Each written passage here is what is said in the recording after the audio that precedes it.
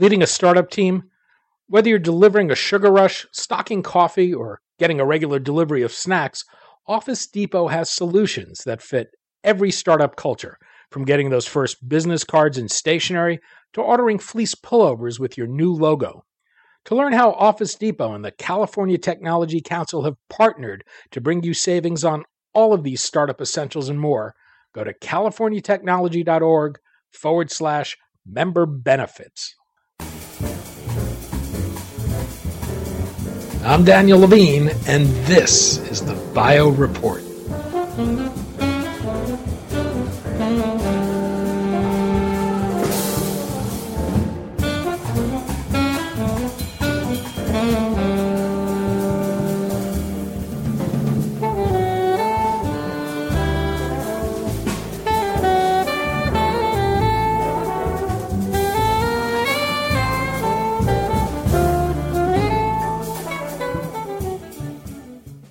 Across the continuum of drug discovery, development, and delivery, there's growing effort to incorporate the patient perspective into the process. Last year, FasterCures, the nonprofit focused on accelerating and improving medical research, held a multi-stakeholder workshop to discuss the challenges and opportunities of patient-reported outcomes and how to make them a more powerful tool for incorporating patient perspectives into R&D and care decision-making. A new report from the organization captures the results from that workshop. We spoke to Cynthia Grossman, Director of Science of Patient Input at FasterCures, about the report and why patient-reported outcome measures and patient-centric outcomes are not one and the same, and what can be done to better reflect what matters to patients.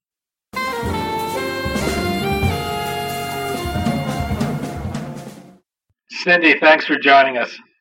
Thanks for having me, Danny. We're going to talk about patient-centered outcomes, a recently issued report from FasterCures based on a workshop conducted last year, and what it will take to implement outcomes that are truly patient-centric. Perhaps we can start with some context. There's been growing focus on patient-centric outcomes. What's driving this interest, and what's the ultimate goal? Yeah, so this shift toward patient centricity, as many people refer to it, is one that FasterCures has been influencing and tracking for some time. It's probably best detailed in our 2015 Science Translational Medicine article titled From Passengers to Co-Pilots. And I think it's really a confluence of factors. Policy initiatives such as the FDA's Patient-Focused Drug Development and the 21st Century Cures Act certainly contributed. Financial factors have really forced the conversation about how we define value in our healthcare system. And then there's the growing capacity of patient advocacy organizations to fund and support scientific endeavors. But really, at the end of the day, as you asked, the ultimate goal is to ensure that the development and delivery of medical products are really aligned with outcomes that matter most to patients. We talk about patient-reported outcome measures and patient-centric outcomes. As you note, these are two different things. Can you explain why they're not one and the same? Absolutely. So really, getting clarity on definitions is so important here because we risk assuming that we're all moving in the same direction and we're sort of saying the same thing when in fact we may not be. So it's also really important to mention that while we're gaining greater clarity on the definitions, the relationship between those terms, kind of a taxonomy, if you will, is still really evolving. But to your question, patient-reported outcomes, which have been around for a long time, are simply outcomes that patients can report on without any interpretation by others. And historically, those others were physicians or nurses or clinicians. So this means that patients fill out a survey or respond to an interview, and their response is captured as is. Now, patient-centered outcomes, on the other hand, are outcomes that have been determined in partnership with patients, and they've been identified as being outcomes that matter to patients or their caregivers. So you can see how one could confuse patient-reported with patient-centered, but just because I can fill out a survey, as in patient-reported doesn't mean the survey is capturing what matters to me and is thus patient-centered.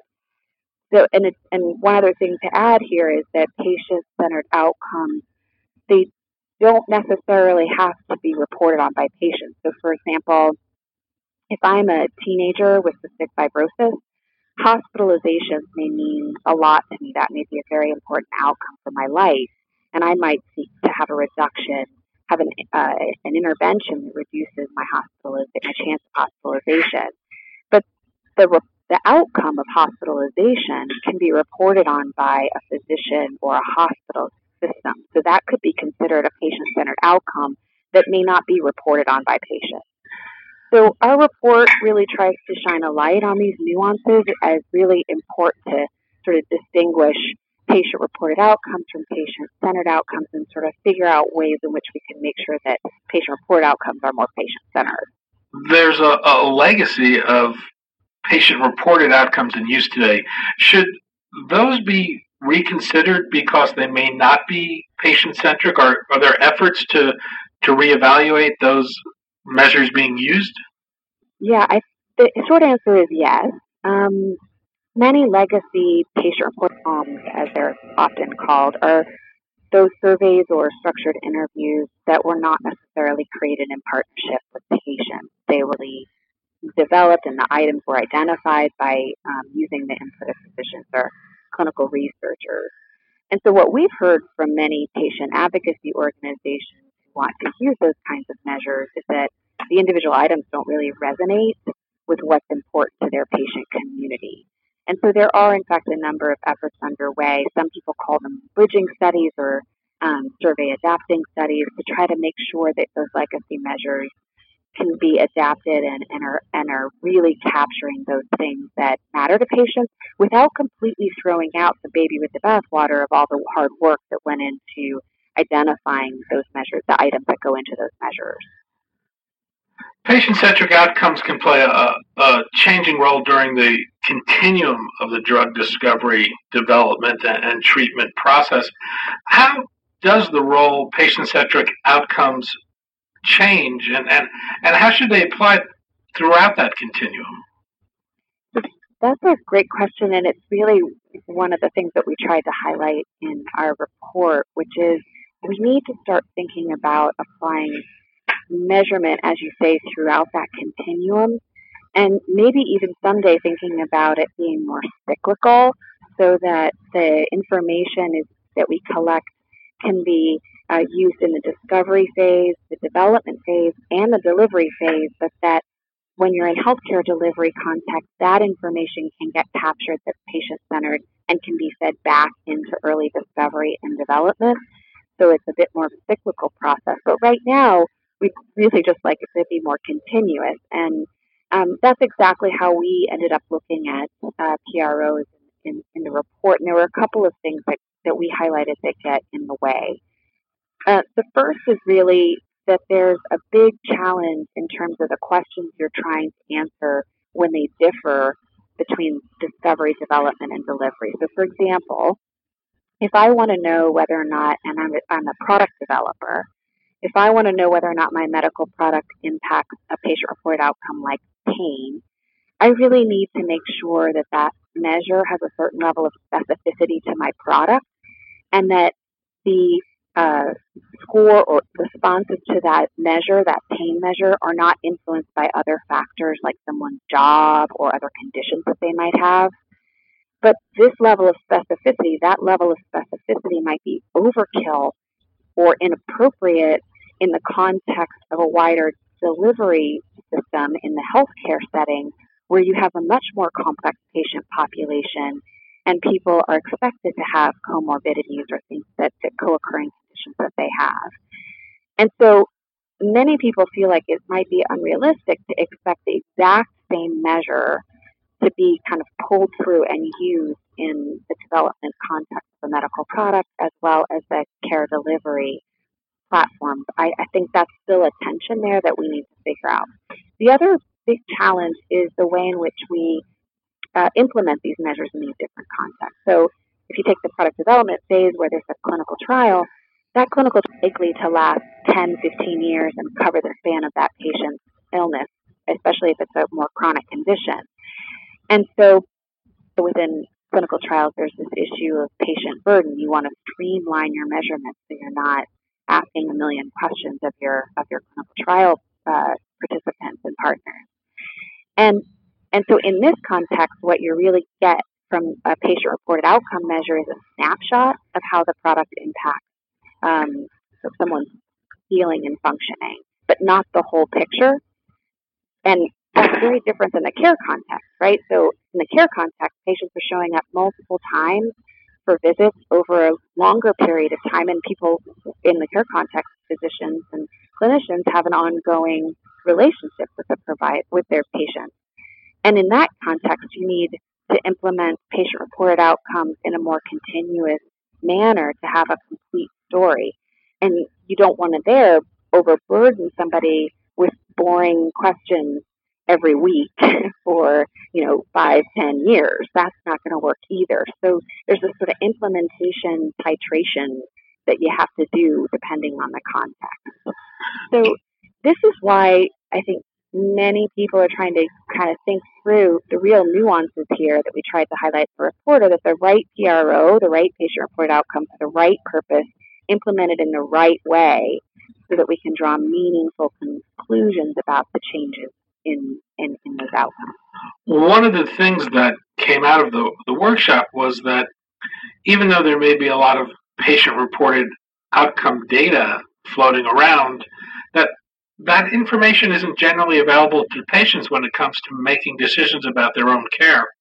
How significant a problem is that in the absence of formal mechanisms for that? Are patients relying on trading information over the internet? Does that work, or does that have other problems because of a lack of scientific rigor? Yeah, I think it is a huge issue. And it's not just a huge issue for patients, it's also a huge issue for providers. Providers want to have patient-centered outcomes available to them in a way that allows them to be helpful to their patients and to do some shared decision-making at the point of care. So let's say I'm fortunate to have I'm a patient, and I'm fortunate to have a treatment option or be presented with the choice to delay treatment. And having that information is critical for me because it will help me make more clear decisions about how I can anticipate feeling and functioning if I take treatment A over treatment B, or if I delay treatment versus take treatment. And the real problem is that, yes, there's an issue of the lack of rigor of the information floating around any system, whether that's on the internet or even the way in which patient-reported outcomes are implemented in care. But the real issue at the point of care is that there's just no information available. PROs are just not generally embedded in electronic medical records, and they're not available in a way that is useful to patients and providers. So in the absence, as you point out, patients are kind of left with going online and asking other patients like them who may or may not have the same treatment, sort of how they were feeling and functioning to try to get a read on what they can anticipate. And interestingly enough, providers are also on those online forums trying to get an understanding of their patients, right? So, but I don't think it should be either or. I don't think there's anything wrong with those online platforms being a way for patients to kind of share their experience and get the experience of others. There's value to that.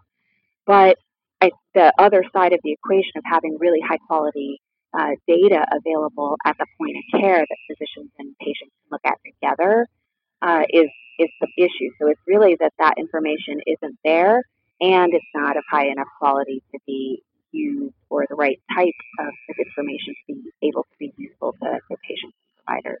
One of the interesting things you note is that it's not just drug companies that need to do a better job of developing and implementing patient-centered outcomes. Patient organizations can do a lot more. Can you explain? Sure. Well, it's kind of like similar to patient-reported outcomes. Just because a patient advocacy organization has the word patient in their title doesn't mean that their activities or efforts or initiatives are by definition patient-centered. And we really highlight that the goal of identifying and capturing and ensuring that we're collecting patient-centered outcomes should be kind of an all-hands-on-deck activity. Everybody should be wanting to get to that goal. And one of the challenges has been that it's not patient advocacy organizations, I think, are incorrectly assumed to be naturally patient-centered. But part of the issue that they're struggling with, that everybody is struggling with, is that technically everyone should be held to the same standard of what it means. And we don't have a commonly agreed upon set of standards to say, yep, that's a patient-centered measurement activity. That's the way you conduct patient-centered measurement. Now, the American Institute for Research has these 5 principles of patient-centered measurement that they've put out that I think is a reasonable start. So the idea being, can these things help us understand what it means to conduct patient-centered measurement, similar to the way in which if you say something is valid, there's a set of methods and standards for making that determination. I think we need that in the patient-centered measurement world very much. Are there examples of things patient groups are doing to address the need for more patient-centric outcomes? There's some great examples, and this is really an exciting place of innovation where patient advocacy groups and organizations are either working together with the academic researchers, or they're coming together in a consortia, or they're coming together with online platforms or other kinds of companies to really innovate in this space. And one nice example is the Michael J. Fox Foundation, which launched an online clinical study called Fox Insight to collect patient-reported data where patients could go ahead and answer a series of different types of questions that would help them understand things like unmet medical needs or how to optimize clinical trial design so it's less burdensome for patients and they can be more likely to participate. And so all these organizations are kind of partnering in this space to work on this issue together. And so that's a really exciting development. One of the things that I think might surprise people is the time and cost it takes to develop patient-centric outcomes. How complex a process is that, and what does it take? It's kind of a good news, bad news story, really. It's that the good news is that the development process has been streamlined a bit, in part because of the hard work of experts who do a lot of, called psychometrics. They do a lot of survey. The sort of science of building surveys has advanced quite a bit. So there's sort of a system for that. But the bad news is that there are still estimates that the development of a new patient report outcome measure could take as long as 5 years, maybe even a little bit more, and $500,000. And so it's not as inexpensive and not a fast process. It's not complex per se. It is a stepwise process, and I think that's one of the things that makes it hard to speed it up. You have to be very systematic in the way that you capture input and make sure that you're doing the right statistical analyses to ensure that kind of level of specificity I was talking about earlier. And for the other challenges is that when you use these measures in the context of clinical trials, the measurement activity tracks along with the development process, which we also know is lengthy and costly. So those are some of the challenges. But I think there's an open question as to whether or not either novel analytics or novel technologies might somehow be able to disrupt this. But for now, I think it's by sort of design and by necessity a bit of a timely and costly process. I think of technology like smartphones and tablets and the new wearables that have been emerging, providing a new way to accelerate and improve data gathering on patient-centric outcomes. But there's a downside. Your report points out that there's a concern that changing implementation can negatively impact the validity of existing patient-centered outcome measures. Can you explain the concern? Yeah, so it's a bit of an academic issue, but it's a really important one. So, as I mentioned, there's this level of scientific rigor used to develop the measures, especially those used in product development or when they're used to make sort of very sensitive care decisions that could be influenced by factors like maybe everybody didn't report on the measure, or if they didn't answer all the questions, or there's sort of some technical challenges that we need to sort out, or that need to be make sure that the scientific rigor is there. And so what we really don't know is how, if you change the way you're administering a patient-reported outcome measure, so moving from like paper pencil to delivery on your smartphone, how that would affect the rigor and the sensitivity and some of the validity behind the measure. I don't think it necessarily has to be an all bad situation, though. It doesn't have to necessarily mean the move is a detriment to scientific rigor. So, for example, one thing we know is that if for some patients, if you use to a more user-friendly delivery platform like a smartphone, you might be less likely to have that missing data, which means that the scientific rigor behind your measure actually bumps back up because you can feel confident that you're capturing the patient information from the patient population that you intend to be capturing information from. So I think the jury's still out on how the technology will impact the scientific rigor, but it doesn't necessarily have to be all bad. You make a series of recommendations on how to advance patient-centric outcomes. I thought we could run through those, starting with driving adoption. Yeah, so I think the driving adoption piece is really has to do with this idea that there are these existing or emerging principles, like the ones from the American Institute for Research that I talked about, or even standards of measurement. And the adoption really needs to come in. We need to start putting those principles in practice and seeing how that resonates. Is that really something that everybody could collectively look at and say, yep, those work, and that's what I would call patient-centered measurement? And so really driving adoption of some of these principles or standards is kind of the next wave to push forward the sort of collective agreement that we're moving in the right direction. We're kind of all rowing in the right direction when it comes to patient-centered measurement. The next was define return on investment. The real question is, so you could implement patient-centered measurement, implement PROs or some package of patient-centered measures. So what? Does it have an impact, and what impact does it have? And I think that what you talked about and what we talked about with the time and the cost to do this measure development, to validate it, to make it rigorous, all of that is investment, right? And so you want to be able to know at the end of the day that there are these kind of short-term wins or long-term outcomes that matter to product developers, payers, physicians, hospital systems, but above all, also patients. So that data still needs to get collected in terms of what the return on investment really looks like. And the last, celebrating success.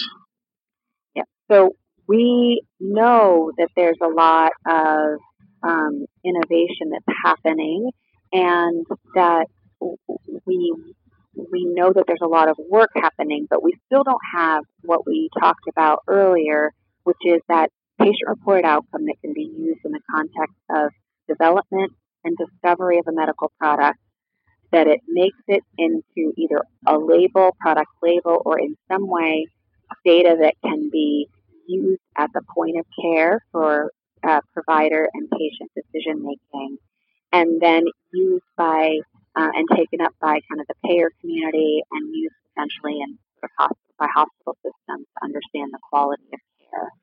And so by celebrating successes, we want to sort of try to make sure that we're capturing anything that kind of hits along that line, so we can see what makes it through that pipeline and how to make that a more continuous process of patient measurement. And payers are often the gatekeepers to access for patients to get therapy.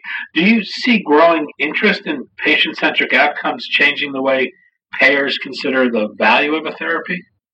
I think there's definite interest, but there's some devil in the details. So, like I mentioned, sort of, if you don't have patient-centered outcomes, if you don't have patient-reported outcomes that end up in your clinical trial and they don't end up in the label, they really can't. It's really difficult to figure out how to get that information into the hands of payers. So the first sort of roadblock is that the data needs to be available to payers, and it needs to be of high enough quality. And then I think the other thing is that it's likely that we're still in early days for payers to consider the value of therapy, but they're to patient-centered outcomes as part of the value conversation. But the conversation is shifting more to trying to figure out how to take into patients' perspective into those kinds of decision making. And I think it's more likely that we'll see payers gravitate towards kind of almost a combination of patient-centered outcomes, not just sort of wholeheartedly adopting one patient-reported outcome, but really trying to think about what set of outcomes could they use to make some determination of value. But overall, the entire ecosystem is having a kind of rethinking and redefinition of value, and we're just excited that so many people are making sure that patients are part of our conversation. Cynthia Grossman, author of the report Patient-Reported Outcomes, Designed with the End in Mind, which you can find on the FasterCures website at fastercures.org, and Director of Science of Patient Input at FasterCures. Cynthia, thanks so much for your time today. Thank you, Danny.